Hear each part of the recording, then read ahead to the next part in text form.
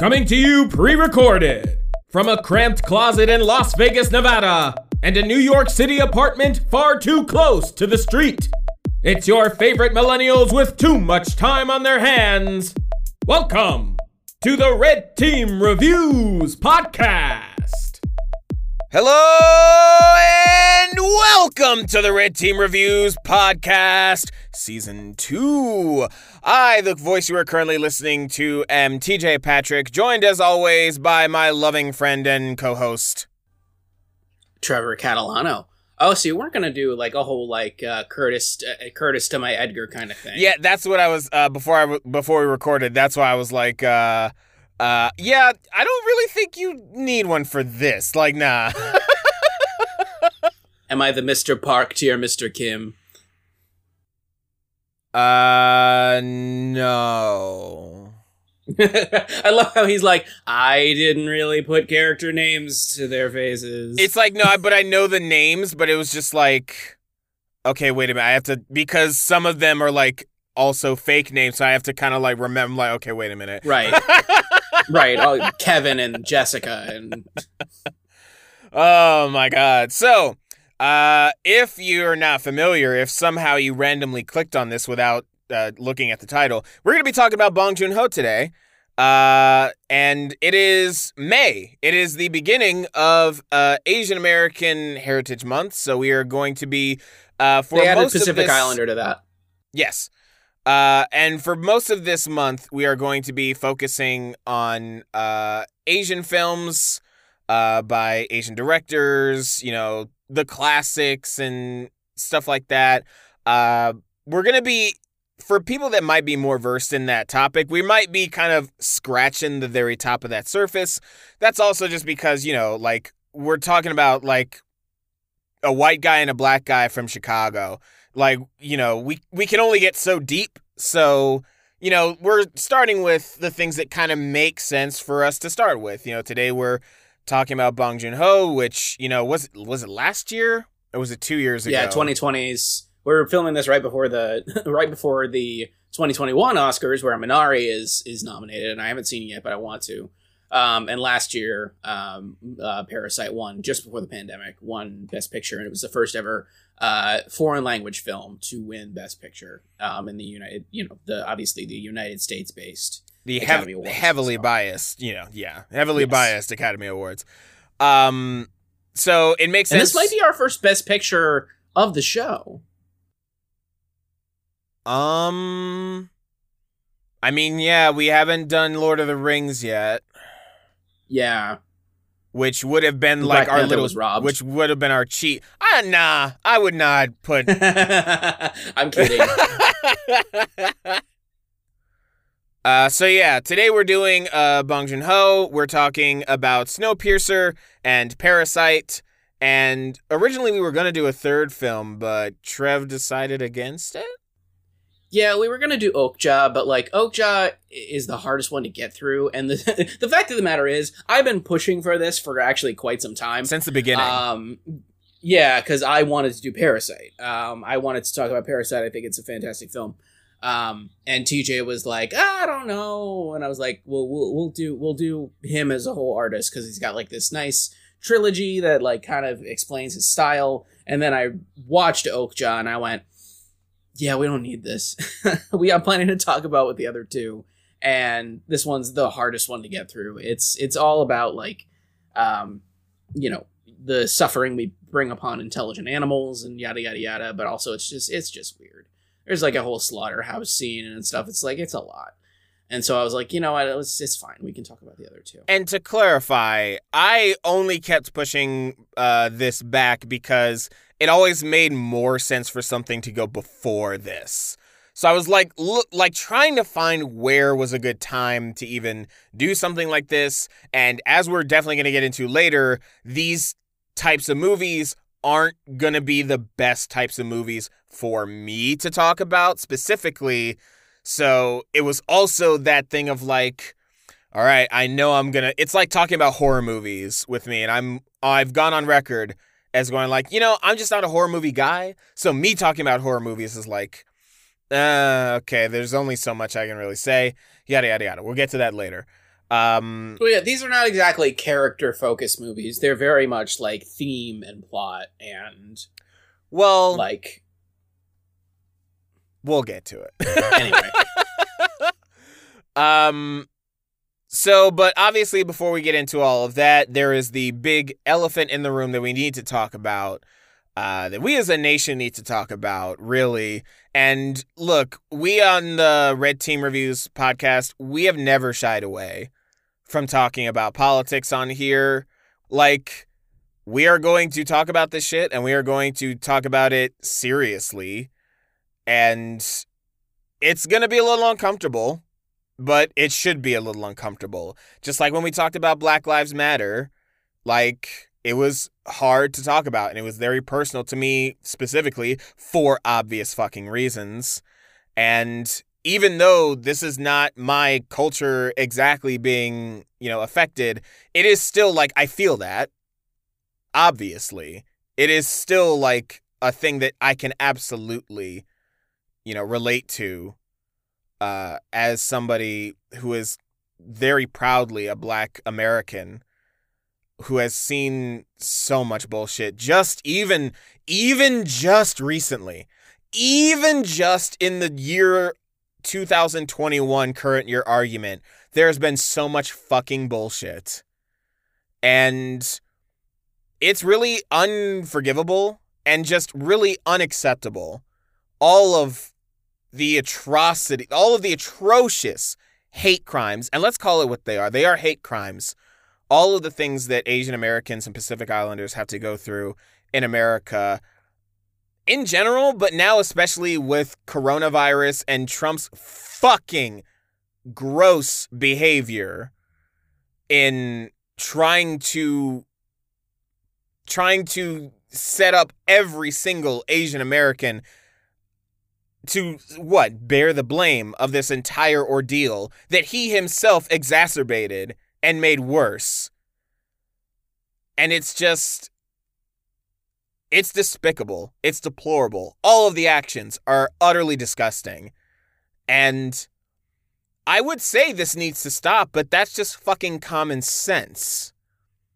You don't need me to tell you that this is awful and it needs to stop. Like, that should go without saying. It should go without saying. And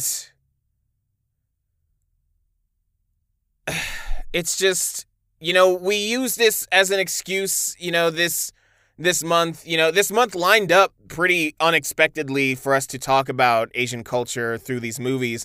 And it also lines up in a way for us to say this exact sentiment at the very start. We took a break. We decided to come back now, but also we did want to say this even a couple weeks ago.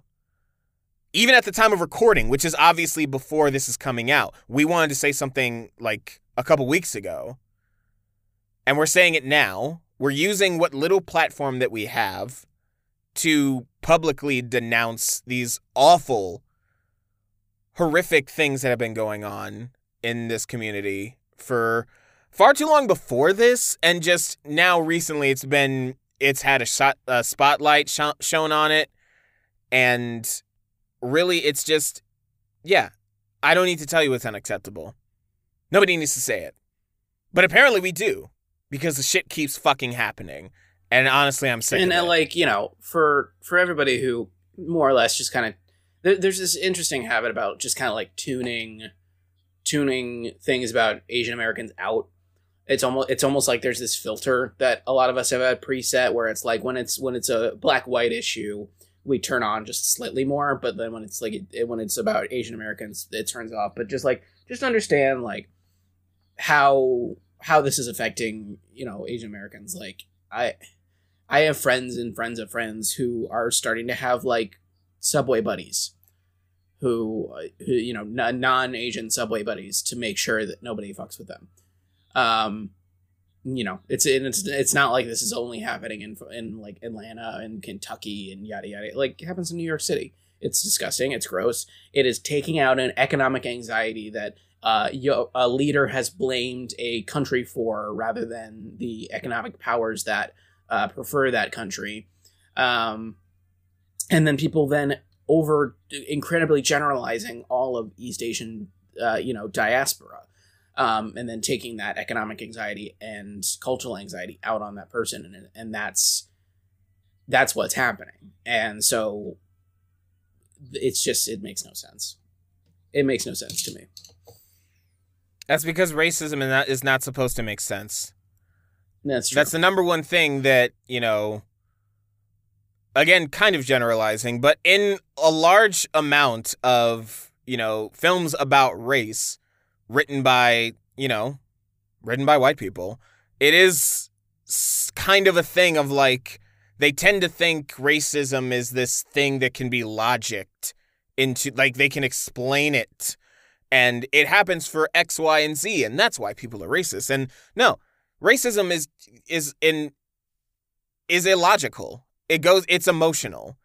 Racism is a thing that is taught. Nobody is born racist, and it is just a utter virus upon humanity itself. It's been said numerous times. It's just like I find myself getting frustrated because it's like I can only in so many ways, so eloquently, say the exact same fucking thing, which is that I'm goddamn tired of it. We're all tired of it. I mean, it doesn't even matter what walk of life you come from. We should all be pissed off. We should all be upset about this. The fact that we even have to build awareness at all. The fact that we have to convince people to be empathetic at all just goes to show how fucked we are as a race, as a species. So, I mean, we're going to look into this, and with the post that we're going to put on social media, we're going to give links to places you can look at to support and donate and, all that great stuff if you choose to do it. Again, we don't have a huge reach. We don't have a huge audience, but, I mean, we're doing something. This is what we can do, honestly. As just, two guys who are just, two guys in their late 20s trying their best. Like, this is what we can do, and this is what we're going to do. So, again, once this goes up, there will be links to places you can check out and donate and all that stuff. So, there just gets a point. You always get to a point where it's just like, I'm just sick and tired of having this conversation. It's a tiring conversation. Not that I don't want to talk about it, but in the sense of like, nothing's changed since the last time we had this conversation. It's the same conversation. When you talk about Black Lives Matter, when you talk about, stop the Asian hate, it's like, we should not have to tell you to have empathy for one another. This isn't movies, where I will I have on this podcast probably, and will continue to say that, like, no, you can't just expect me to have empathy for a character. You need to build empathy for a character. You need to make me care about a character. This isn't fucking movies. People don't fly. People don't live through, like multi-story foot falls and shit, and they can't punch through walls. This isn't fucking fiction. This is real life. Care about people. Damn it. Anyway. So to sort of bridge these topics a little bit, let's talk about actually something that is somewhat positive in the community that happened very recently, actually. It happened, like, at the time of recording, like 2 days ago. Yep. Which is the first Marvel movie, the first MCU movie that is being led by an Asian American actor. Or just an Asian actor. I don't know, actually. No, he's Chinese, nationally. Okay. So he's just Asian. He's just Chinese, not even Chinese American. And a lot of people really love trailer. It was very well received. I personally was intrigued by it. Shang-Chi is, or Shang-Chi. Shang-Chi. Is a character that I'm not very familiar with, but I am very open to, like, yeah, it seems cool. And, you know, it was a typical MCU trailer. It gave me Black Panther vibes. I mean, yeah, that's the thing, is that, like, Black Panther, I think, is almost easier in a way to bridge that gap to an American audience, because we more often see, you know, it's only been, the past, like, 5 years where we see, like, You'll Always Be My Maybe and things like that, where it's like, oh, Asian-led, like, rom-coms and things like that, where it's like, we're only just now seeing, or Crazy Rich Asians. You know, and so I think that this is going to be, I'm really glad with what they seem to be doing with it, because Shang-Chi is much like the Mandarin and much like, you know, the Ancient One, some of these characters from early Marvel that are steeped in a poor history. And so, like, you know, there's a lot of poor history in comic books when it comes to race, and gender. Like, you know, Carol Danvers was, you know, a damsel in distress for many years in the comics without actually giving her agency. And so I'm really glad that they're going out of their way to do, like, the whole, like, you had 10 years to live your life. And, like, he lives his life. Like, he has friends. He lives in San Francisco, and we get to see him as this character rather than just this, I am who I am, and I am warrior from China, which is definitely what the comics more or less implied for a long time. I'm also glad that they got rid of the bowl cut, because the character has a bowl cut, like Jet Li, in the comics for all of his iterations, and I'm like, all right, cool, let's remove that stereotype. So yeah, I mean, I'm excited. You know, it's the first bit that we're even seeing about it, and it's really not telling us all that much. And it definitely feels like the first film in a long time where it's like, this is disconnected from all these other stories, and I am looking forward to seeing this character have his own world before inevitably, like, Madripoor was mentioned in Falcon and the Winter Soldier, before, like, those things start crashing into his world. You know, really kind of having that very first fresh breath since not even Ant-Man. Ant-Man was connected. They kept saying Stark. So, like, since Captain America, like, the first time that it's truly disconnected from everything else. Well, Guardians was kind of, I guess, yeah. But I mean, that's kind of cheating, because even then they still played, yeah, because Thanos obviously, yeah, is in it. So, but one thing I will say that is only tangentially, well, two things that are tangentially related to the trailer. First off, apparently they dropped it on Simu Liu's birthday. Cool. And that was nice. That was just a nice thing that they didn't really have to do. And he freaked out accordingly. He was like, "But what?" He was like, "Holy shit!" And a lot of people heaped a lot of love on it, and it was really great. But of course, fucking Twitter being Twitter, you know, a lot of people use that as an excuse to get anything to shit on this guy. And I'm just like, can we stop? Yeah. Can we not with this? With this specifically? And it's like just filling the comment section with just awful things on Twitter. And it's just like, well, yeah, not the comment section, but just Twitter. It really just speaks to what we had said earlier. It's just like, I don't know why I have to tell you to have empathy for other people. I don't know why you don't just have that. That's a you problem. Stop making it a thing we all have to deal with. On a brighter note about the internet, did you see all the little theories that the do a flip guy is supposedly in the bus? I mean, it does look like him. It does look like him. I don't know if I don't think it's him. I'm sure there's plenty of guys who look like that. It'd be amazing if he was.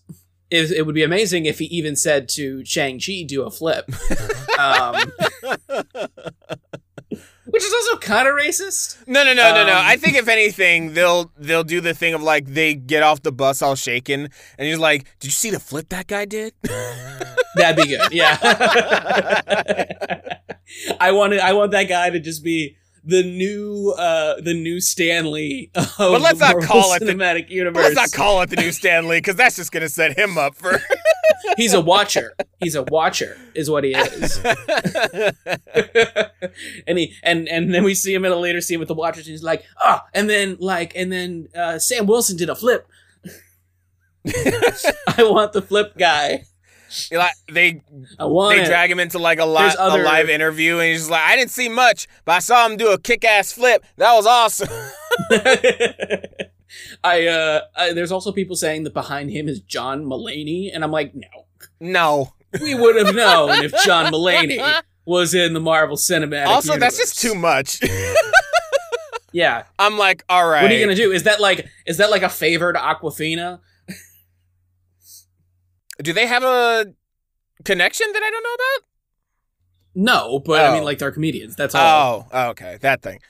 But I mean, all in all, it has some of the kind of tired MCU trappings, and I'm like, okay. But other than that, like, I do like that they are at least kind of stepping into slightly new directions, like with this being, more of a martial arts movie, and, apparently the Doctor Strange movie is going to be more of a horror movie, and all the shows apparently have, like, widely different vibes and genres and things like that. And I, of course, have watched none of it because I'm already watching a show a month for you people. Okay, our next show for this month is 10-minute episodes. Suck it up. Watch the shows. Wow. Suck it up. Suck it up. Wow. Suck it up. I'm telling you, I'm not feeling heard right now. The fact that I can't talk to you about Falcon and the Winter Soldier upsets me. I mean, honestly, I don't really have even that much passion to go watch it. You should. The only show that remotely is kind of piquing my interest a little bit is maybe Loki. But it's more of a thing of, like, that seems more like a kind of Monster of the Week, kind of like episodic thing, even though I'm sure it's probably not really going to be that. It's still going to have a long arching story. But I don't know. And then also, eventually, whenever we take our other break, I'm going to be watching a shit ton of shows for other reasons that I will not get into now. So yeah, I think that's enough stalling. We're going to get right into this. So we're going to be talking about Snowpiercer and Parasite, and it makes sense to start with Snowpiercer. And this is a movie that... People made fun of this movie when it came out. Yeah, people made fun of this movie because they didn't fucking get it, and they didn't want to get it. Like... No, I truly believe people didn't watch it. I mean, I remember when I first heard about it, they're like, Chris Evans is doing a movie where he's on a train that doesn't stop. I don't think I ever thought it sounds... Well, I mean, this is going to be the thing going forward for both of these movies, and really also just any other movies that are remotely like this. It's not to say that I can't watch more serious movies. I can. I'm the asshole that, really loves Brick. Like a movie that nobody's fucking heard of, and it's like this indie flick, and it's Rian Johnson's first movie, and, all this fucking shit, and, so it's not like I can't get into, slightly more serious movies, or slower movies, or quieter movies. We're gonna eventually talk about Studio Ghibli, so, those movies definitely have more of this type of style, but Studio Ghibli does it in a way that it's I can actually really engage with this, and I really love it. Snowpiercer and Parasite are fighting uphill battles with me because it's the type of serious that doesn't quite have a lot of room to be fun in any way. And that was really, even when Snowpiercer first came out, that was mainly the reason I didn't see it, was just because it was just seems like, drama, action. Yeah, whatever. What's Pixar doing? Which is typically, which is my thing. It's much easier to sell me on shit when it's animated. Well, that just kind of makes you a little bitch, all right? Wow. Wow. You need to grow, TJ. You need to grow as a person. And you need to learn how to watch these movies if we're gonna do a damn movie podcast. Learn how to watch these I've watched the movies. I don't need to learn how to watch the movies. You need to learn how to watch the movies. Anyway, I did watch. I mean, no, I'm not gonna knock you for not watching Snowpiercer. I watched Parasite before I ever watched Snowpiercer. Because I really was not interested in the premise. And apparently it's like a French comic book. It now is a TNT show with Daveed Diggs and Jennifer Connelly. So like this one, it's more so like, you know, we'll talk about like the overtones of that were in it since the comic book, of like, but all of Bong Joon-ho's stuff is political. It's inherently political, that he goes out of his way to make it political. Yeah. You know, Okja obviously is more about like animal rights, which is why we kind of skipped it. We're not going to sit here and be like animals, no rights, but also like I like beef. And I mean, so like you know, that. it's just anyway. And so you know, these two are a little bit easier to talk about comparisons in terms, especially of subtlety. Like this is one. Snowpiercer is like high concept, like let's use this massive dystopia to talk about current socioeconomic situations. And then Parasite is like, this is, let's heighten current real situations to 11.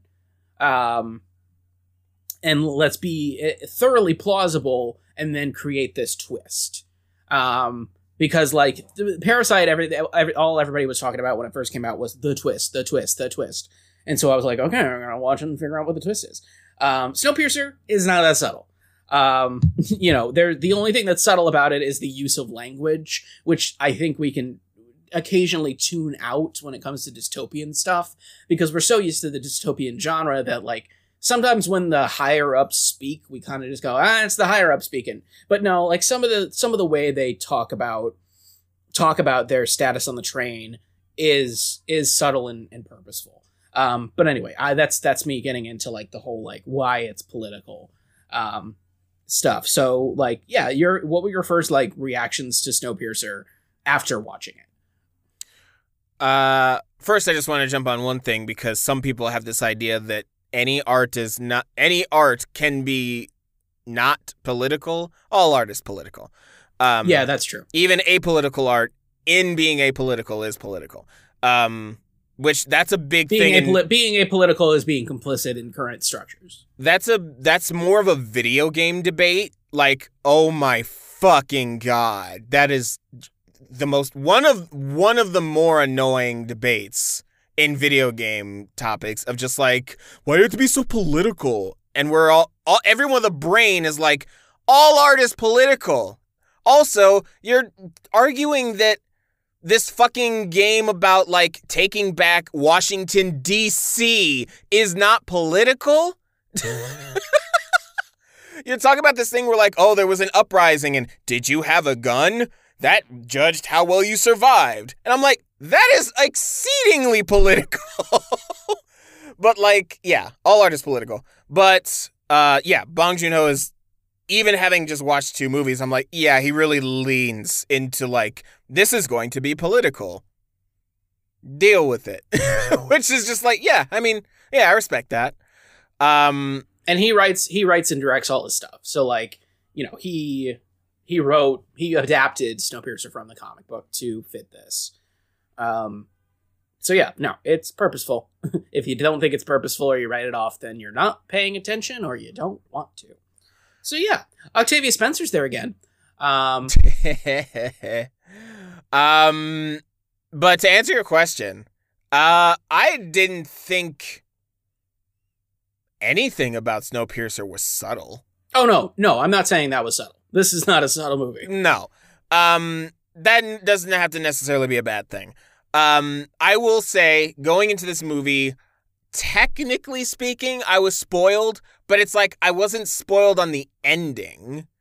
This is why I don't really want to know anything about movies or shows that I know I might see in the future, because I will never really know what my honest opinion of Snowpiercer would have been. But I went into this knowing it's a huge allegory. It's a very pointed allegory. The train is society. Like, it runs and runs and runs until we finally decided to just dismantle the fucking thing. It's not about keeping it going or changing power. It's about fucking tearing the whole thing down. Like, yeah, it's not really fucking subtle. So I went into that knowing that that was like the entire point of the movie. And so, yeah, it wasn't subtle, but then me knowing that going in was like, okay, yeah, it's like doubly not subtle. Again, not a bad thing, but it's just a thing that I have to point out of like, yeah, I didn't know that going in.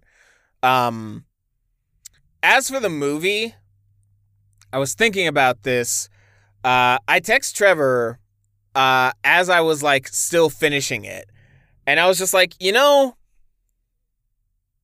for the first like maybe like 90 minutes or so, maybe a little less than that, I kind of didn't have a ton to say. It was just kind of like, okay, this is another action movie. It's sort of reminding me of something like The Matrix or something like that, where it has things to say, but it's also an action movie, and it's, rising up against society and, all this stuff.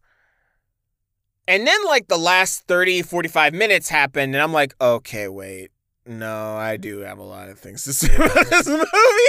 Well, then, so here's what I think we should actually do. Is I think we should actually kind of go through this movie briefly, sure, and then comment on it as I go. Because there may be plenty of people. It's not like some of our other MCU movies and stuff where it's like, you probably saw it.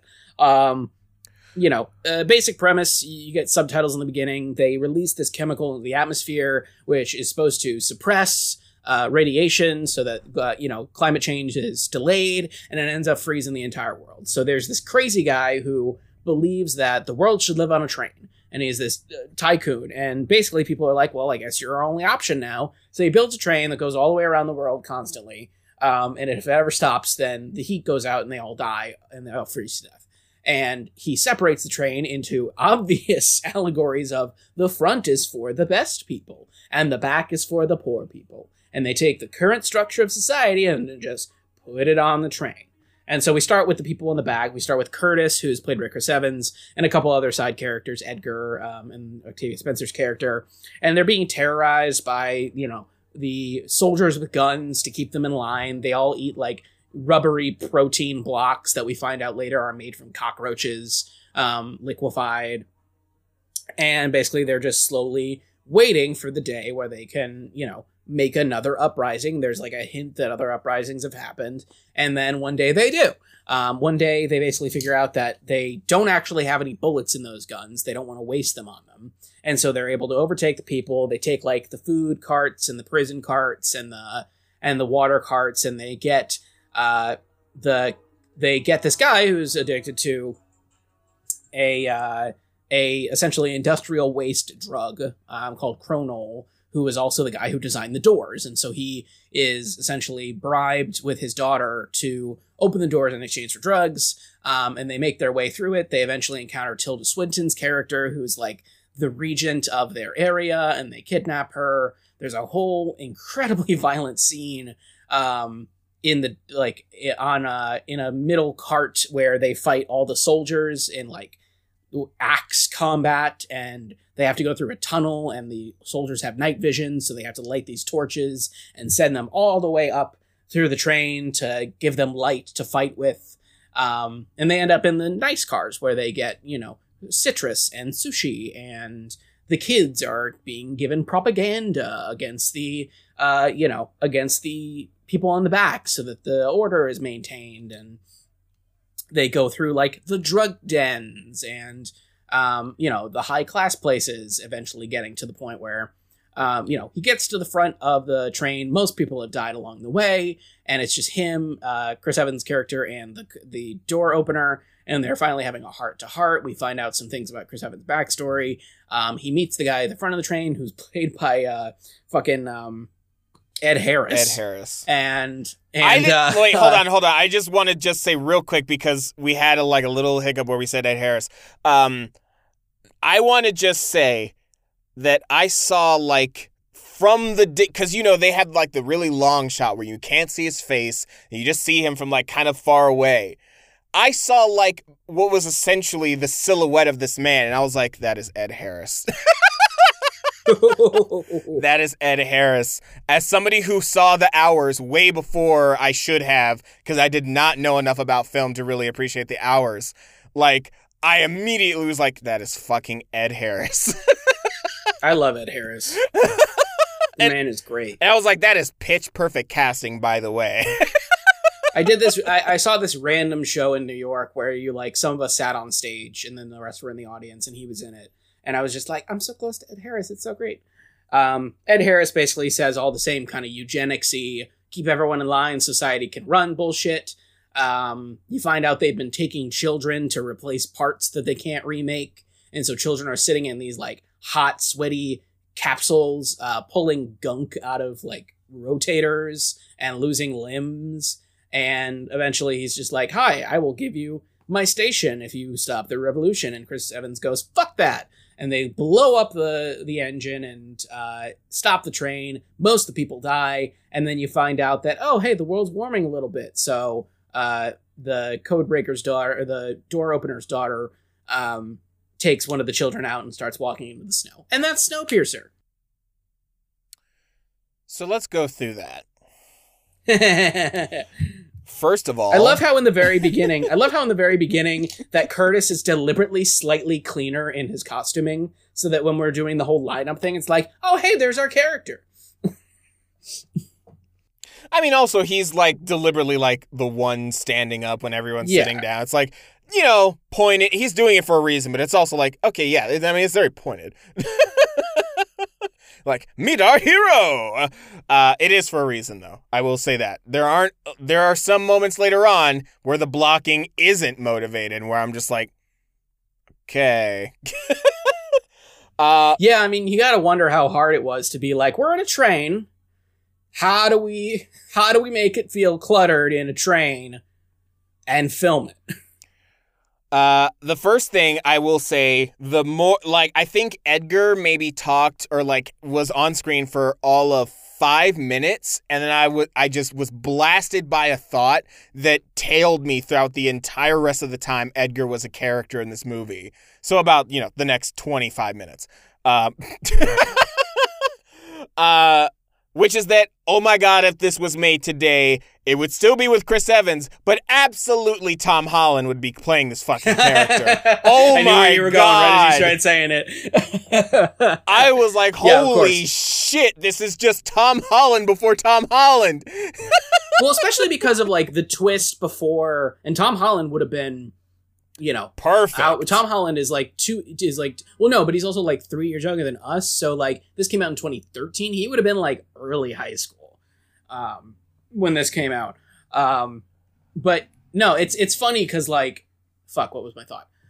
He's the guy who's playing him seems too old for the reveal that they do later. It's because the reveal they do later is that Curtis, there's a whole thing about why Gilliam, their old guy later in the back, is their leader, and it's because one day when they were all cannibalizing each other, he decided, hey, eat my arm instead of that child. And people started following suit, and Curtis never could. Curtis never could sacrifice his own body for everyone else. And the reveal is that the baby was Edgar, his best friend, and he was the man with the knife, who was... And he killed his mom. Yeah, and he killed his mom. And early on in the film, they keep asking, do you remember your mom? Do you remember your mom? And so it's revealed that it's I'm the one who killed her. And then in the end of the movie, in order to save one of the children, he does sacrifice his arm. And so it's it's all thematically linked and everything like that. But I just think that Edgar he's too old to play that part. He's if you're supposed to be 17, don't look like you're 28. Yeah. Which is doubly why, when I found that, I was so yeah, just literally if you took Tom Holland today and just slotted him using CGI in this movie, it would actually be pretty perfect. Yeah. Because also they make a point to be Curtis is 34, exactly. Which Chris Evans was probably 34 when he made it. So yeah, we meet a bunch of people in the tail of the train. There's a scene in which they take a dude's kid and he throws a shoe, and his punishment is that they stick his arm out of the train until it's frozen solid, and then they break his arm off. And then the movie ends with the last two survivors, assumedly, of the train walking out into the environment, and the whole big twist thing is that, like, you know, I think it's actually not that bad out there. And I know part of this, I'm not dumb. I'm not CinemaSins. I know part of this is because they stuck his arm out when they were going, like, full speed during the, and they just left his arm out there going who knows how many miles per hour, exacerbating They also it. say they're at a higher altitude, yeah. Okay, that's also part of it. Good.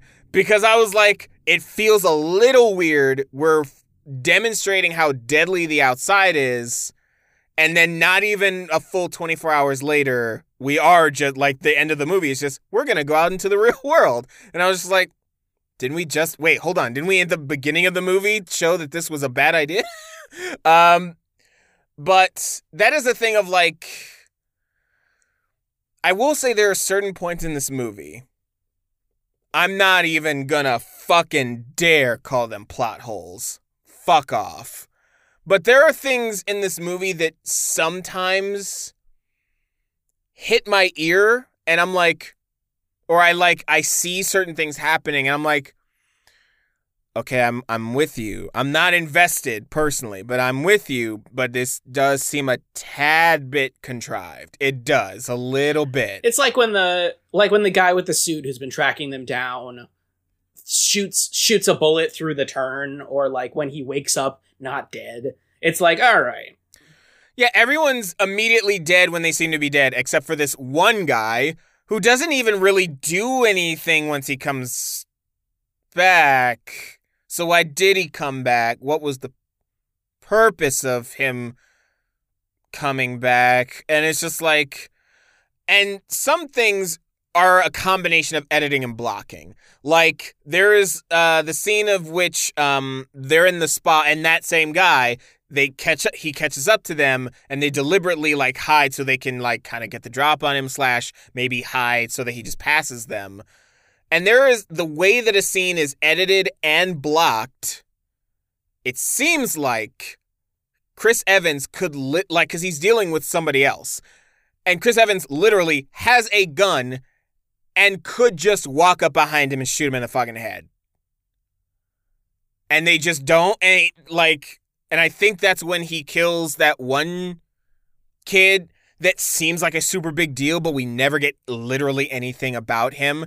And for a second, I thought it was Dante Bosco. Oh, yeah, the kid with the torch. Yeah, the kid with the torch. For a second, I thought that was Dante Bosco, and I was about to fanboy the fuck out. I'm like, oh my god, he's playing Rufio again. I mean, I imagine maybe that's important in the comics. I don't know. I also think it's, like, worth noting where it's like, you know, there are some really cool shots and some really, like, fun sequences in this movie. And, like, it's so clear that this is Bong Joon-ho's first big budget international film. This is like somebody took a chance. I mean, the Weinstein Company took a chance on a Korean, somebody who had only, yeah, I know. But took a chance on a Korean director who, you know, they liked his stuff and gave him a big budget movie, but with an odd plot, so that it's like, if it fails, you can't blame the studio. And I think he succeeds. Take a chance on me. I think he succeeds. It's all kind of laid out there in terms of, like, you know, how how the little dots are connected for the movie. And so, like, you know, while things are trite, I think it does do a certain good job of setting up, like, the whole, like, this is the genre. And so we're gonna play with it a little bit, even if it is a little contrite and it's a little bit, you know, suspending your belief a little bit, because, hey, we're on a frozen train. Well, I literally mean in certain elements of, like, sometimes it's just blocking. Sometimes it's literally just like, why are you just kind of here right now? Or why aren't you moving right now? Or like, you know, it is tricky to do a lot of group choreography and avoid certain things. Like, there are so many times in that, I will just say blanketly right now, so many of this movie is a little overly brutal, and I'm like, okay. Yeah, I agree. But the very brutal axe fight in that one train car, there are multiple times where I'm like, I feel like Chris Evans should be dead right now. Yeah. Oh, yeah. There's a lot of that. Also, I lose track of people very easily. Like, it's a combination of the editing and the shaky cam that they're definitely going out of their way to use. And sometimes it works because it's close quarters and it's chaotic and it's a good juxtaposition of, because sometimes it's not shaky cam, and then when certain things happen, it is shaky cam. And it's like there are really good moments in the movie, but sometimes even in those good moments, it's like, this could have been a little bit better. Like when the guy with the torch does go up and run with the torch, that could have been a really good moment, but I couldn't help but have the thought when he started, because it's like a really good scene of like taking the torch from the kid and running along the mechanism and they're all cheering and it should be this really great moment, but I couldn't help but think like, okay, who is this? Yeah, exactly. Mm-hmm. I feel like this guy should have been better planted beforehand. The only one who like we recognize in that sequence is the guy who got his arm chopped off. Yeah. And then there's things like the school segment, which is just a gigantic lore dump. And that would ordinarily be fine, except the entire time they're just sort of awkwardly standing in this classroom for what seems like 10 to 15 minutes. And like there should be every reason for them to move on after they can't find their kids. Right. Like, it's like, why are you lingering? You have I don't know, maybe there's like a level of disbelief.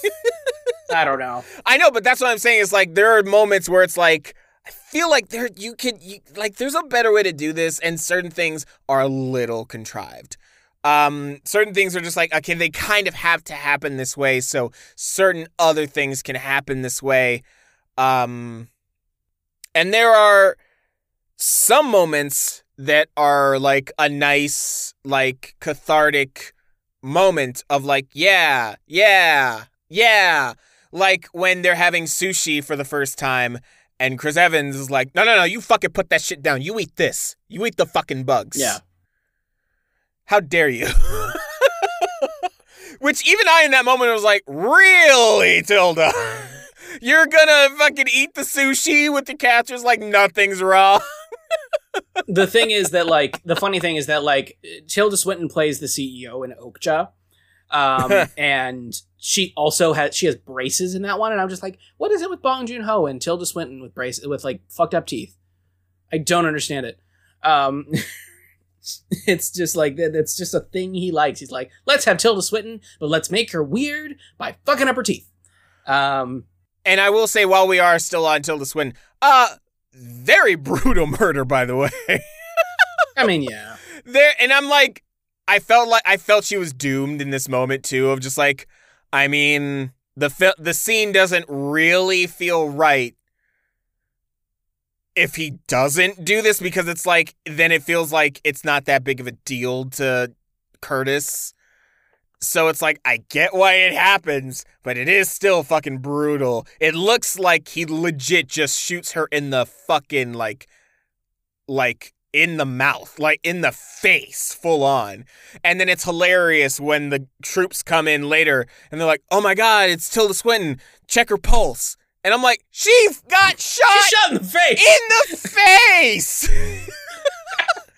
It's like in the room where they go, wake up, Johnny.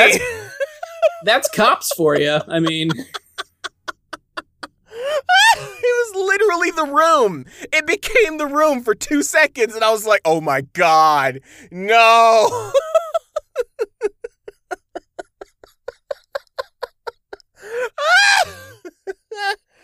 But, okay, so Okay.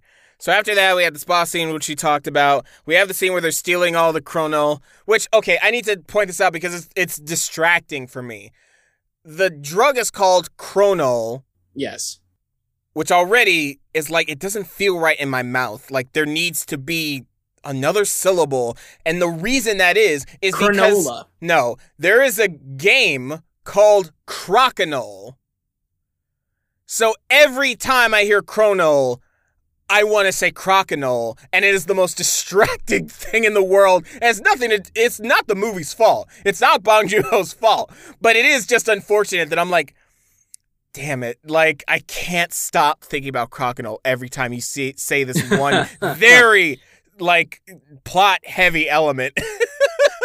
Honestly, my last note before all of my, like, these are thematic things I want to point out, is just that Yona, the daughter of the guy who opens the doors, of the engineer, literally just reminds me of that owl from Vine who's like, drugs.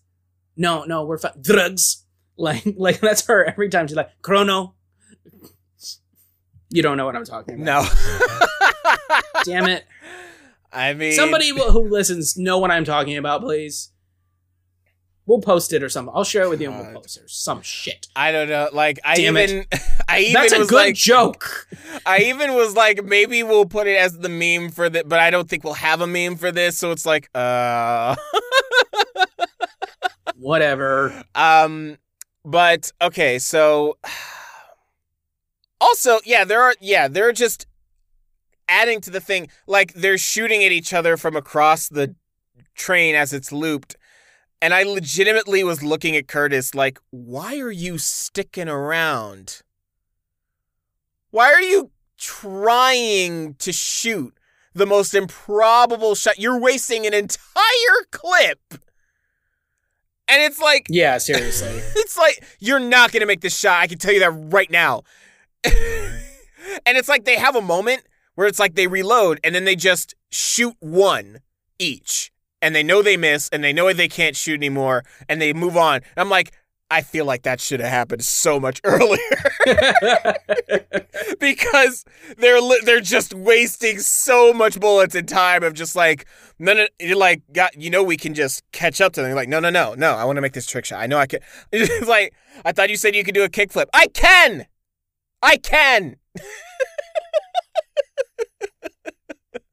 Oh, come on, you don't know that, Vine? Yeah, no, sorry. We're we're 1-1. All right. Yeah. We're all tied up. I just sent you mine. But so okay, after that, at first I was a little annoyed because I thought they were stealing the chrono for no reason. And I'm like, you are literally getting chrono every single time you unlock a door. You know he has more. Also, one of two things is going to happen. Either you're going to be successful in your mission and you're going to take over the entire train, in which case you can have all the chrono you fucking want, or you fail and you die in the next 5 minutes. Why do you need 50 pieces of chrono? And then it was revealed the chrono is a bomb, and I'm just like, I mean, okay, but that's also why there are people chasing after you, so it's like, you can't even... It still creates, like, tension, so it's just like, at that moment, all these things had already happened, like, so many people had fucking died, and then you just have these two people actively antagonizing more people, and I'm just like, no, stop it! Because honestly, like, after they get past, like, the whole, like, gunfight scene, they're pretty scot-free all the rest of the way. Everybody else is drugged out and partying. Could have no problems. Which brings me to the most egregious contrivance of the entire thing, which is that right at the end, for no fucking reason, Chris Evans and the guy that opened oh god, hold on, I have it up. Like, they start fighting. Namgung. Like, Curtis and Namgung start fist fighting, right at the fucking end. And I'm like, are you fucking serious? And like, it leads to like a point where they sit down and they have an exposition chat. But I'm like, did you really have to fight each other though? That seems like the most like, why did you even fight? Like, it wasn't even like a small tussle. It was legit. They were like trying to fucking beat each other's ass for like a solid 2 minutes. And I'm like, now is not goddamn time. Now is not the time. You're like at the end. But yeah, then we get the story. And this is where the thing I said earlier of like, it's a little overly brutal. And it comes back here of like, it's one thing to have the reveal of like, oh yeah, we did some cannibalism. It was fucked up and I feel bad about it. It's another thing to go, yeah, I did some cannibalism. And by the way, babies are the best. And I'm like, stop. What are you doing? No. In no realm, for no justification is that a good line. Stop it. You are having too much fun talking about cannibalism. You can't have that much fun talking about cannibalism. No, stop it. You can't. You're not allowed. What the fuck? Is that allowed? It was, I make a joke, but like, it did kind of like jerk me out of the movie for a second. I was like, well, you did not have to say that. You did not have to say babies were the best. And I'm just like, no. I refuse to accept that this is part of the movie. And then we meet Ed Harris. And the one thing fucking dude said was, don't let him talk. And he literally just sits there and lets it talk. And I'm like, so well, he's got what? a gun to his back. I don't really know what you think he can do. Bum rush? Yeah, like, I'm like, he's at the, what has he got to lose at this point? He's at the end. No, but it was just... But it's the woman who opens the door with the gun. I know.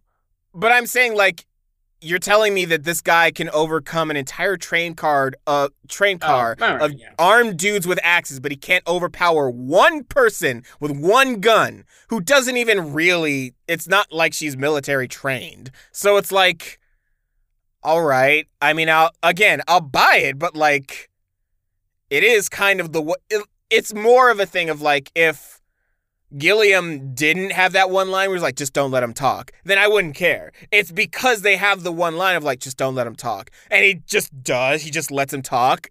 Then I'm like, did you not listen to your mentor? Like, it's the one thing he said.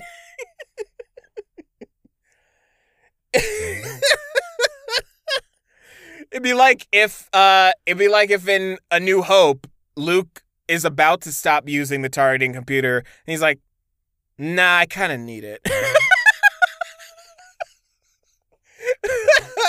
I'm having too much fun. I really am. I'm starting to realize I'm having too much fun talking about this movie. Which it is, I will say it's a little bit weird that it seems like Curtis is like definitely not going to kill old dude and is only jerked back into wanting to murder this guy when it's revealed that, oh, Timmy's in the floorboard.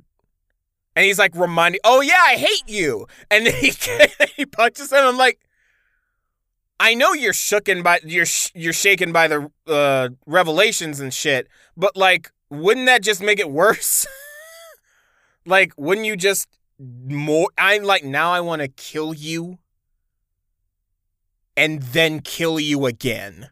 I mean, there's steak. There's steak. He doesn't even eat the steak, and I knew he wasn't going to eat it on principle. I was just waiting for the steak to be revealed as, like, human. I was just waiting. Oh, yeah, that would have been interesting. I was legitimately, I'm like, all right, we still haven't found the kids. Where are the kids? Where are the kids? And then we found the kids, and I was like, oh, okay.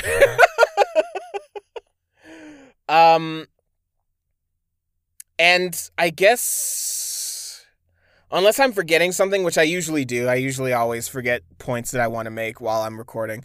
But overall, it's just kind of a downer movie, man. A little bit. Like, yeah, well, I'm sorry Woody didn't get his one true dream at the end of this movie there, TJ. What is with you in Toy Story 4? I don't know. You just love shitting on Toy Story 4 in general, in specific. I really do. I mean, no, there's just a lot of, there's a lot of things that honestly, there are a few things that I just like want to throw out there because I feel like there's probably plenty of dudes, and they're white dudes, who watch this movie and are going to be like, yeah, burn the whole thing down, raw. And I'm like, that's not actually what they're saying. Like, restart, sure. But, like, the argument is always that people will devour each other without order. Like, I think there's probably plenty of people who get through this movie and then listen to Ed Harris and go, oh, yeah, you're right. And I'm like, well, no, fuck you. Like, you mean like Infinity War?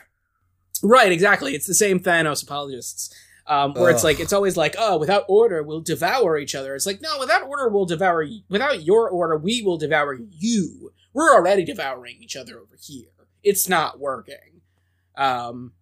Just the bullshit that he says where it's like, it's noisy and lonely in my station. It's like, that's fucking stupid.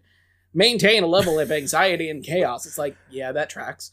Like the epitome of like just the most white privilege of just like, have you ever been to the tail section? He's like, hey, my section isn't great either. Like, it's noisy, man. Like, fucking, like, Yeah, and then he turns around and he's like, when was the last time you were alone? Okay, you get to be alone for a moment.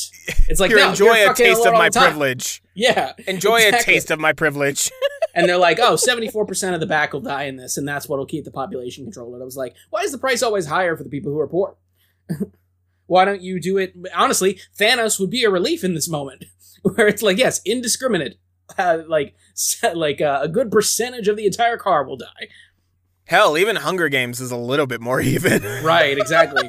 It's just like, it's well, and I think it's also worth noting where it's like, this is a great metaphor for something that's really happening, which ironically, when this came out in 2013, was more or less just like a theory, but it's like, no, Elon Musk is the epitome of like elite escapism in the face of climate change. Where it's like, yeah, the elite will go into their bunker, they will make sure that everyone else stays out, and that they will be catered to. Because it doesn't actually matter to them, because it doesn't affect them that much. And then they basically just make arguments for, they propagandize their kids to sustain hate and for the inequality. And then they talk about eugenics, like there needs to be some sort of overall balance that favors them. And so like, that's the whole point of the movie. Coincidentally, it always favors us. Right, exactly. Just by happenstance. And we're mostly white. And old. Which reminds me, there was a thing that I definitely felt. And it's like, I got a little bit of shades of Shyamalan for a sec, and I was like, oh no, don't do this. Because it was a little bit of like when the guy gives him the last cigarette, and he's like, you should be grateful.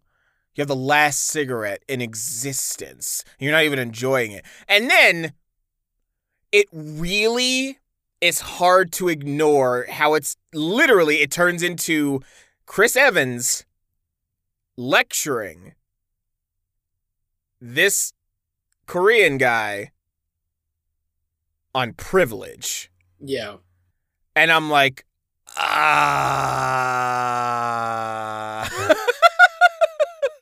and I'm like, what? And that's when I also had the thought of like, why is Curtis white? Yeah, like, well, he's black in the show.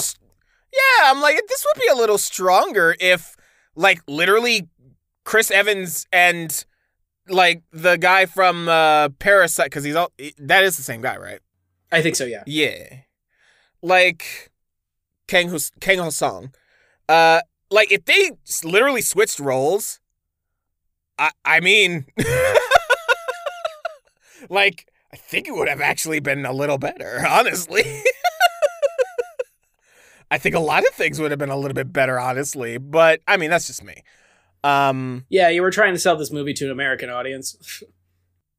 I don't care. I don't care. No, I know. Yeah, I know. It's not a good reason. I'm just saying. Also, I hate that Ghost in the Shell bullshit of like, well, we wanted to achieve mass appeal, so clearly a white American has to be in the lead. And I'm like, American, white, male, straight is not a default. Stop acting like it is. This is another thing that's coming over from video games of just like, straight white male is not a default. It is just another thing you can be. Like, stop acting like, well, I mean, if they're not going to be a straight white guy, what are they going to be? I'm like, you decided that was where we're going to start. Like, I also love that Scarlett Johansson can't escape Ghost in the Shell. Not only do they make like jokes to Colin Jost on SNL about it, but also like people are posting side by sides of Black Widow and Shang-Chi and being like, finally, Asian American representation. God, she should have known. I'm sorry. She should have known better. She should have known better. And her comments afterward did not help. And I'm just like, no, you need to be better than this. It's not because Scarlett's special or anything. I would have said this about any actress in Hollywood. I'm just like, be better. Like, come on. Yeah. Like, come on. That's the most obvious thing in the world. That Ghost in the Shell, an anime, hello? Should star at what?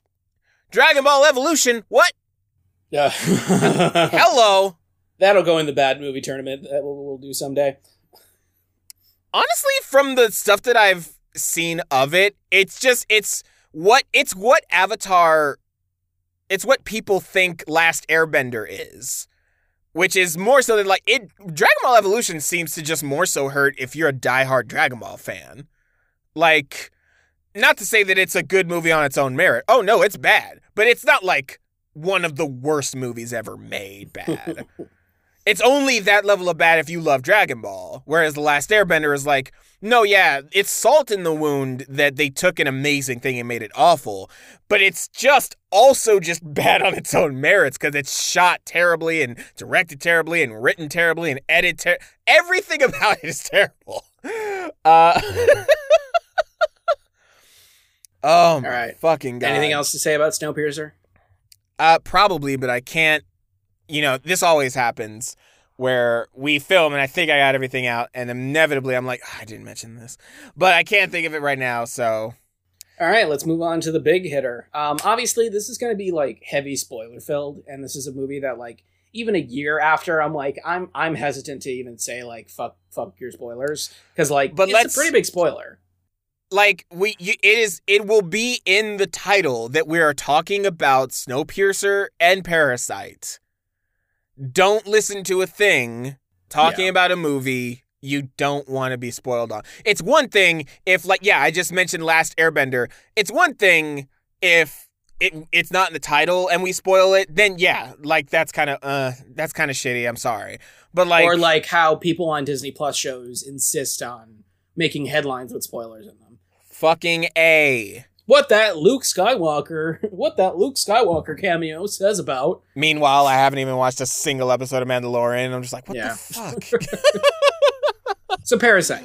I really, really love this movie. I think that from the writing to the cinematography, like the nuggets get laid out so nicely, and I think that like despite the like brutality of some of it, it sticks its landing a lot.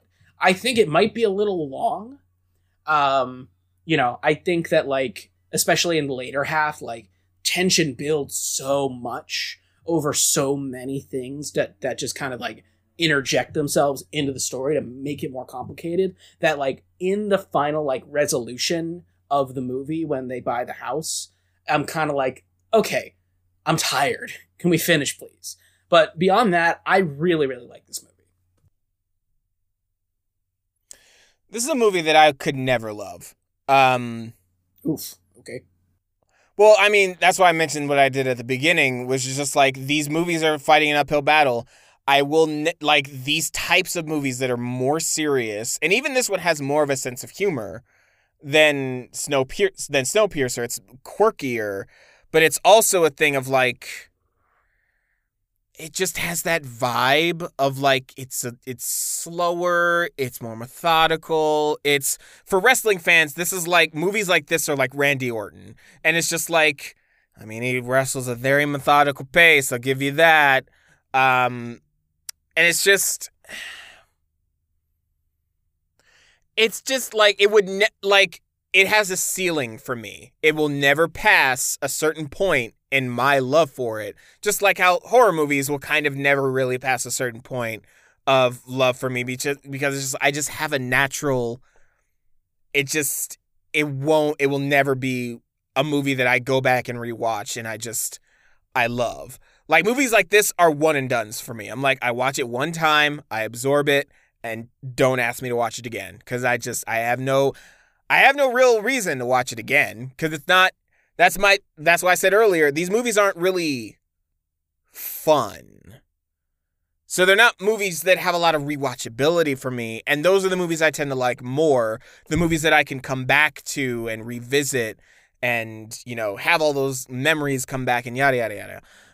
So like nostalgia and all that stuff aside, did you like it for the one watch you will ever do? No, I wasn't, because I wasn't even thinking of nostalgia when I said that, because I was thinking of like Studio Ghibli films when I said that. Right. And like I only watched Studio Ghibli films like 2 or 3 years ago, so it is not nostalgia.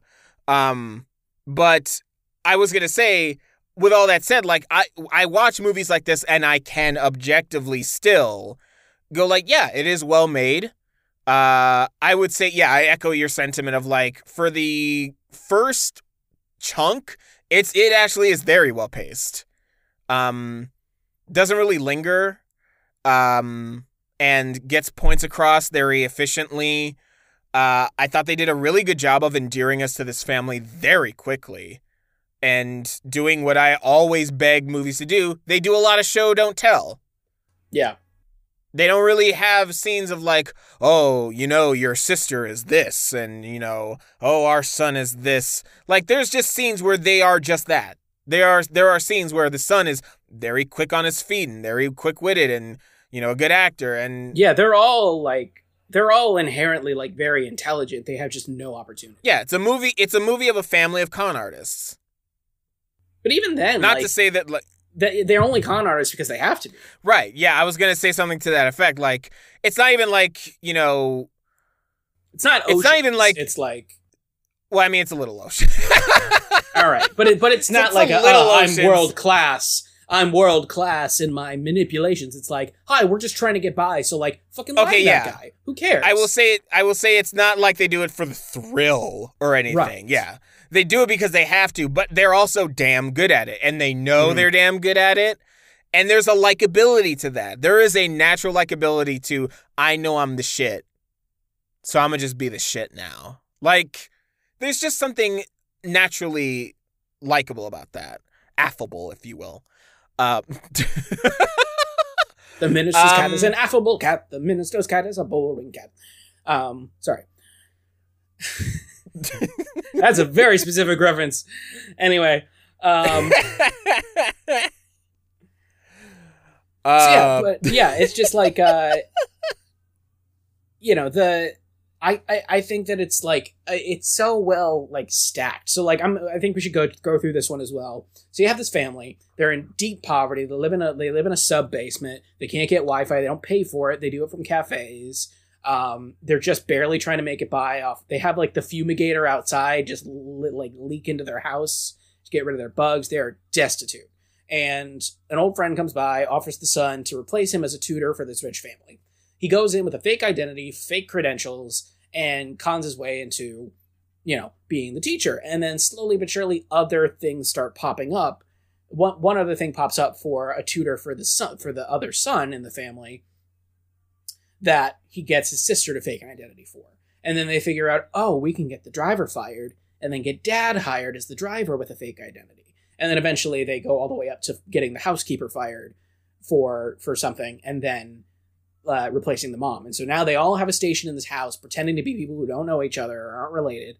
And that's where the term like parasite kind of comes from, where it's like they're leeching off this family because, yeah, exactly. They're half the parasite.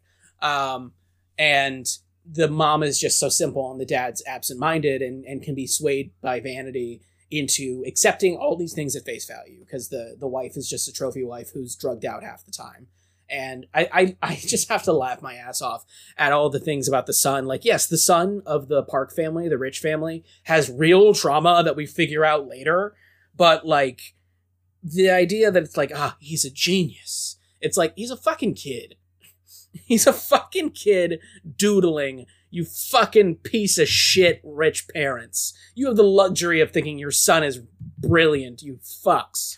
I mean, it's very telling that even while bullshitting, when Jessica, quote unquote, when Jessica tells her that, you know, her son's schizophrenic. Yeah, there is this specific thing that's wrong with your son. And the mom starts like crying, and you can tell it's not a cry of empathy.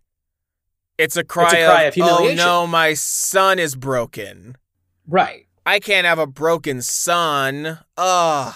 And I just love how our protagonist family plays to the exact psychosis of rich people of fear and vanity, where it's like they fake tuberculosis with a peach allergy on the original housekeeper. And then so suddenly they have to keep everything airtight and not humiliate anybody by saying their housekeeper had tuberculosis, but they must get her out of there. Or they claim the son has schizophrenia.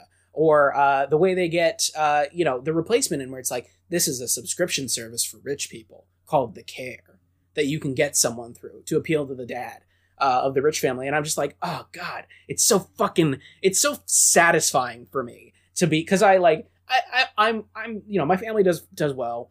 I'm not going to sit here and pretend that I'm super rich, uber rich, like to the point where I'm not having to worry about any of these things. Oh, Jesus, something just fell on my desk. But like, I know rich people, and so, like, it just was so satisfying to be like, yeah, that's how they fucking are. Everything's a drama with them. Everything is so, like, catastrophic if anything's out of place, and it's so satisfying to see somebody prey on that. I loved that. Anyway, moving on for the rest of the movie. So, one weekend, the rich family, the Park family, goes away for the son's birthday, because he's a Boy Scout, and they want to camp for him. It ends up storming, which we'll come back later, but the protagonist family decides to live it up in the house because they can. And that's when the twist happens, is that the old housekeeper comes back. And it turns out there's a secret hatch in the basement where her husband, who is wanted by loan sharks, has been living for like 5 years. And she's been secretly sneaking food down to him because they are just as destitute and people will kill them if they find him. And so now our protagonist family is like, fuck, we can't let anyone find out about this, and then the old housekeeper finds out about the family and that they're a family and not just random workers. And it all becomes this whole underclass power struggle thing of like, who is going to come out the other end with the rights to be the attachment to this rich family and the revenue. And they blackmail them for a while, until finally, the next escalation of twist is that the family's coming home because it's raining, and they'll be home in 8 minutes. So they have to brutally shove these this destitute couple down back in the bunker and clean up everything they trashed and hide everything and hide themselves while this family is parading around the house. And then there's kind of an elongated scene that they don't need, but it does some good thematic stuff where the husband and wife of the rich family are like basically having like second base on the couch while watching their son camp out in the yard. And they start talking shit about the family, about how they smell like old people and fish while they're literally like under the table in front of them. And the things where it's like, there's that constant theme where the Mr. Park constantly is talking about, well, I love what they do for us, but they should never cross the line. And he says cross the line maybe 7 times in this film. And it's very much telling of like the whole like, I love what you do for me. You're really great. I'm going to treat you as close to family as I can, but don't you ever assume you're equal to me. And that's something that like, I think that's probably one of the most subtle lines of the entire film is that constant cross the line narrative. And so finally, they end up sneaking out. They find that their home has been destroyed by this rain and flood. Absolutely decimated. Everything's flooded. They have to live in a homeless shelter overnight. And then they're called in for the son's new birthday on the nice day with all of the, all of the neighbors and mutual friends celebrating him. And the kid has a fascination with Native Americans. And so the dad of our protagonist family has to essentially pose with Mr. Park as a bad Native American for this whole little show and dance with the son. Well, the husband of the housekeeper gets out and essentially goes on a killing spree and wants to kill everybody he can find of our protagonist family, ends up killing the sister, wounding the mother, bashing the son's head in with the Prosperity Stone that's been a thematic thing throughout the whole movie. The son ends up having a little bit of brain damage, and everything gets blamed on the dad. And meanwhile, the rich people are just trying to get out of there. They don't care about the poor people. They just want to get the fuck out of there. And so the dad ends up in the bunker for another 5 years, until the son can get enough money to move him and his mother into the house later and get the dad out of the basement. And that's the movie Parasite. Congratulations. If you were trying to cut in at any point, I think my headphones did that thing where I can't hear you, so now I can hear you. I only said one thing when you said the son got his head bashed. I'm like, it seems like that definitely should have killed him. By the way, it so should have killed him. The son get his head bashed in. I was like, he's dead. He's dead. And then when he wakes up in the hospital, I'm like, okay, all right. You could have ended the movie with just showing the dad go back in the bunker and then end the movie. You didn't actually have to have the positive resolution with the Morse code and everything. I mean, I think this is where we slightly differ, because you mentioned that it was very satisfying, all the stuff, with them getting one over on the rich people. And it's that's kind of the problem. It's the problem I have with this movie is that they do a little bit too good of a job making me like the family and then getting stuff over on the rich people. And then it kind of ends with their family in shambles. So it's I kind of wanted them to win. That's life. It's not surprising. But that's the whole point. You can't, I don't think you can nail the thematic stuff without it happening that way. Because the way that it works, that whole scene in the bushes between Mr. Park and the dad is the whole, the dad has just gone through this traumatic ass night. He's fucking tired. He's trying his best to get his family up, and they're all still in this charade. And Mr. Park's looking at him this is a part of your work. So you better fucking smile. And you better fucking do as I say. And it just destroys any sort of camaraderie or happiness of the moment. And then on top of that, instead of trying to help the people who are suffering, the dad's just trying to get the car keys. And that's why he dies in the end. And I'm the end point is that the rich will not save you. They do not see you as equals. And so no matter how much opportunity they can give you and how much power they hold, they don't deserve that. Yeah. And so I don't think that you can get that same ring to it without the circumstances. Because one of the most important lines of the movie is they're oh, she's so nice. And it's she's nice because she's rich. She can afford to be nice. I feel like we're agreeing, so I feel like you misunderstood. Oh, I guess I did. It sounded like you didn't like our protagonists anymore because they succeed. No, the opposite. No, they didn't succeed. What? Oh, because they did so good at job at scamming their way in. Yeah, I'm I loved our protagonists so much. And then to see everything kind of crash down around them at the end was just I kind of wanted them to get away with it. I mean, that's what happens when you make our family this likable. Yeah. I mean, I'm rooting for them. And honestly, I'm trying to think. They had a little bit of hubris, but not nearly enough to warrant them flying too close to the sun and bringing this on themselves. They do start making some mistakes. It's a mistake for all of them to be in the house. That's a mistake. Well, I mean, wasn't it the first night that they were gone. I want Yeah, to they say were only supposed to be gone for one night. were they, I don't. Yeah, I mean, to be fair, I don't know if that was like very clearly established. Yeah. I don't know. But like, yeah, I'm in that scene. That's the closest they really get to like, you are pushing this too far. Like the son reading the diary and them drinking all their booze and, you know, just kind of lounging around and, you know, breaking stuff like that. Yeah, that's like the one time in the entire movie they really fly too close to the sun. So that's why I'm like, and then that's when the shit goes wrong. So that's why I'm like, it'd be different if for a little bit, for like multiple times they were pushing it and then it like causes their own downfall. That's a different type of movie. This is a type of movie that's like, they're kind of just, they inadvertently stumble into this fuckery. And that's what does them in. It's just like the fact that, I mean, that could have been anybody. Yeah, it could have. Really, it's the thing that ruins it all for them is underclass warfare. It's like fighting amongst yourselves when the real crime is the system.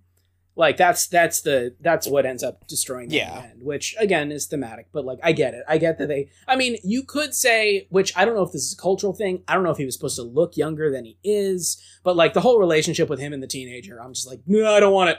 And that to me is also flying too close to the sun. I knew that this was going to come up. I mean, it's said, or excuse me, I don't know. It might be implied. I think he's 19, she's 17, but even then, that's still not legal. I know. It's like, well, I mean, that's by our legal. So it's a thing of like, yeah, I think he's not that long out of high school and she's about to graduate the next year. So it's, yeah, it is weird. I will say that. It is just weird. If not for the age thing, for the tutor thing also. Yeah. Like, and she's done this with multiple tutors. There's just many reasons it's weird. And also, like, just no caring for your friend definitely saying, like, hey, I'm really into this girl. I want to ask her out. There's, like, nothing comes of that. But, I mean, really, the real issue that I have is a selfish, personal issue that just, I mean, it's hard to really enjoy much of the movie after this, is that I kind of just wish the daughter didn't die. Like, that's fair. That's just kind of a downer. It's like, I don't know how you keep going after this because, like, once one of them straight up is murdered, that's a downer. Like, holy shit. And then also, I at the time thought that the son was definitely dead because he should have been dead. Like, he should have been dead. But, so I thought, like, both the kids, I thought literally all of the family was going to get picked off. And then to not even do that, and to have 3 out of the 4 of them live is just this weird, unsatisfying, like, it bugs my OCD a little bit now. Of, like, why did only one of them die now? And it's like, why her? Like, because that's where I'm starting to wonder, like, does it make sense thematically that she's the one that died? I don't think so. No, it's definitely not. Like, thematic. It feels random, and this is where people will start to go like, well, it reflects life. Life is random. And I'm like, but movies aren't life. No. That's the thing, is like, if you want to make a movie that reflects the pure randomness of life, it's gonna kind of suck. Like, it's the difference between UFC and WWE. Like, UFC is real fighting, so you may get real pumped about a specific fight, and there might be this great story to it, and this history between these two people, and it lasts 13 seconds. And so, but WWE is based in fiction. Like, so it's supposed to have, Vince. It's supposed to have, like, meaningful resolutions to stories and actual buildup, and the right people are supposed to win. The right people are supposed to win, Vince. And it's like, you know, between this and Snowpiercer, these are 2 back-to-back movies where I'm like, Snowpiercer, I kind of got what they were doing, though. Snowpiercer was like, yeah, the two most prominent kids, the offspring, they're the ones that survive, and then it's like, hope for the new world, question mark, and like, whatever. But with this one, it kind of was more on the end of like, if you're gonna kill them, any of them, I feel like you kind of need to kill all of them. Yeah. Or like some of them die and some of them go to jail, or don't kill any of them, because it's more just weird that just the daughters are. And I like the daughter. The daughter was one of the more likable characters in an already likable main family cast. So I was just like, I mean, but she wasn't so likable that it's like, the fallen angel, Right. The best of us died. Like, so it's like this weird in-between of like, I don't... Like, the dad would have to die for, like, the best of us to die. You think the dad's the best one? I think so. Oh, okay. It's certainly not the mom. The mom's a dick.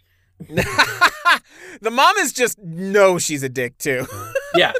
Just Well, does because she's not the one care. who says. She's the one who says. She's nice because she's rich. She's definitely the kind of person who's like, I don't have the luxury of fucking with you right now.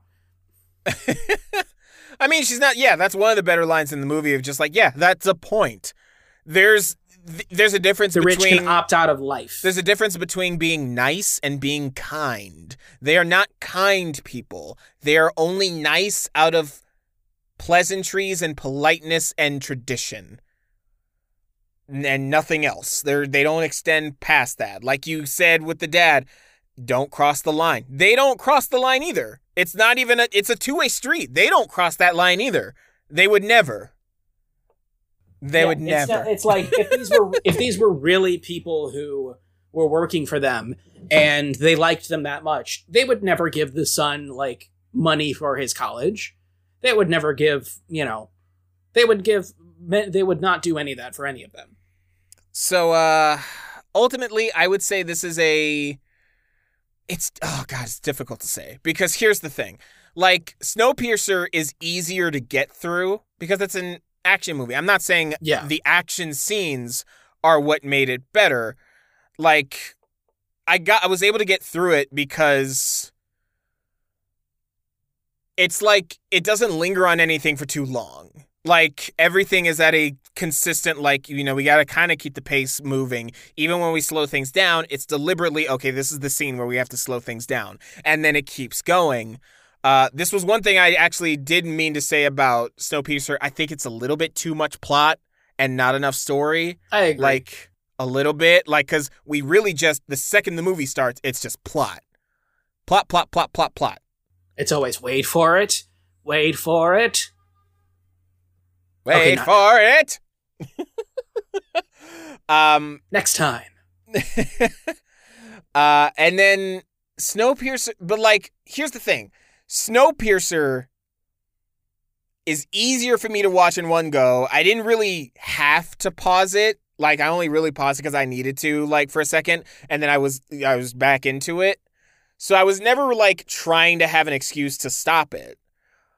But I did have that for Parasite, where there were a couple of times where it was like, okay, I kind of just need a little bit of a mental break. Just give me a break real quick, and I'll come back. Because it's just that kind of pacing, that kind of general vibe is just not really what my brain likes to sit through.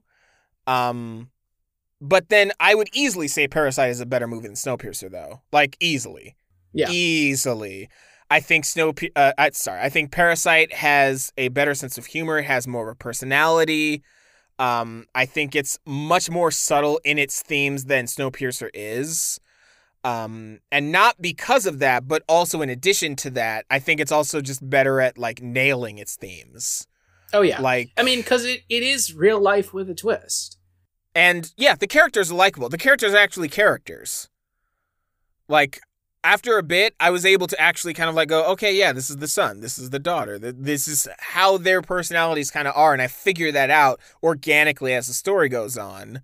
Whereas Snowpiercer, the characters are chess pieces. Like, that's just how it is. Curtis is like the king, and then the hacker is the queen, and well, actually, no, I would say the daughter of the hacker is the queen, maybe. And then you got like, you know, the two bishops, play the two chess? rooks, like The queen's the most important piece. Yeah. Who Yeah. does the most. yeah. So why would the character who really doesn't do anything but follow along be the queen? I don't. The Protect daughter of your the hacker king. is the daughter of the hacker is the one that like has those premonitions. I would love That to play chess with actually- you, because if you misunderstand it this much, it's going to be very easy. No, it's not that. Okay, don't condescend. But like, that's why initially I was like, oh, the hacker is the queen because you kind of can't do shit without him.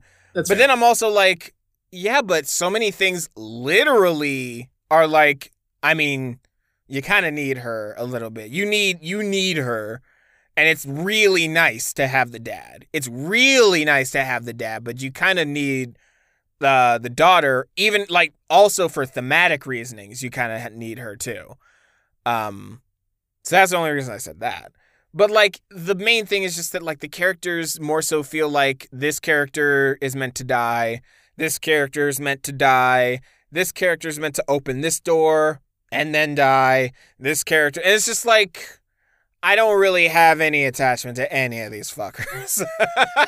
I don't really care about any of them because they don't really have that much of a character. Curtis is the typical stoic leader that doesn't want to be a leader.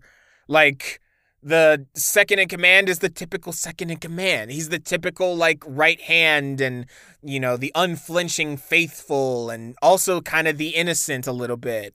And, like, fucking,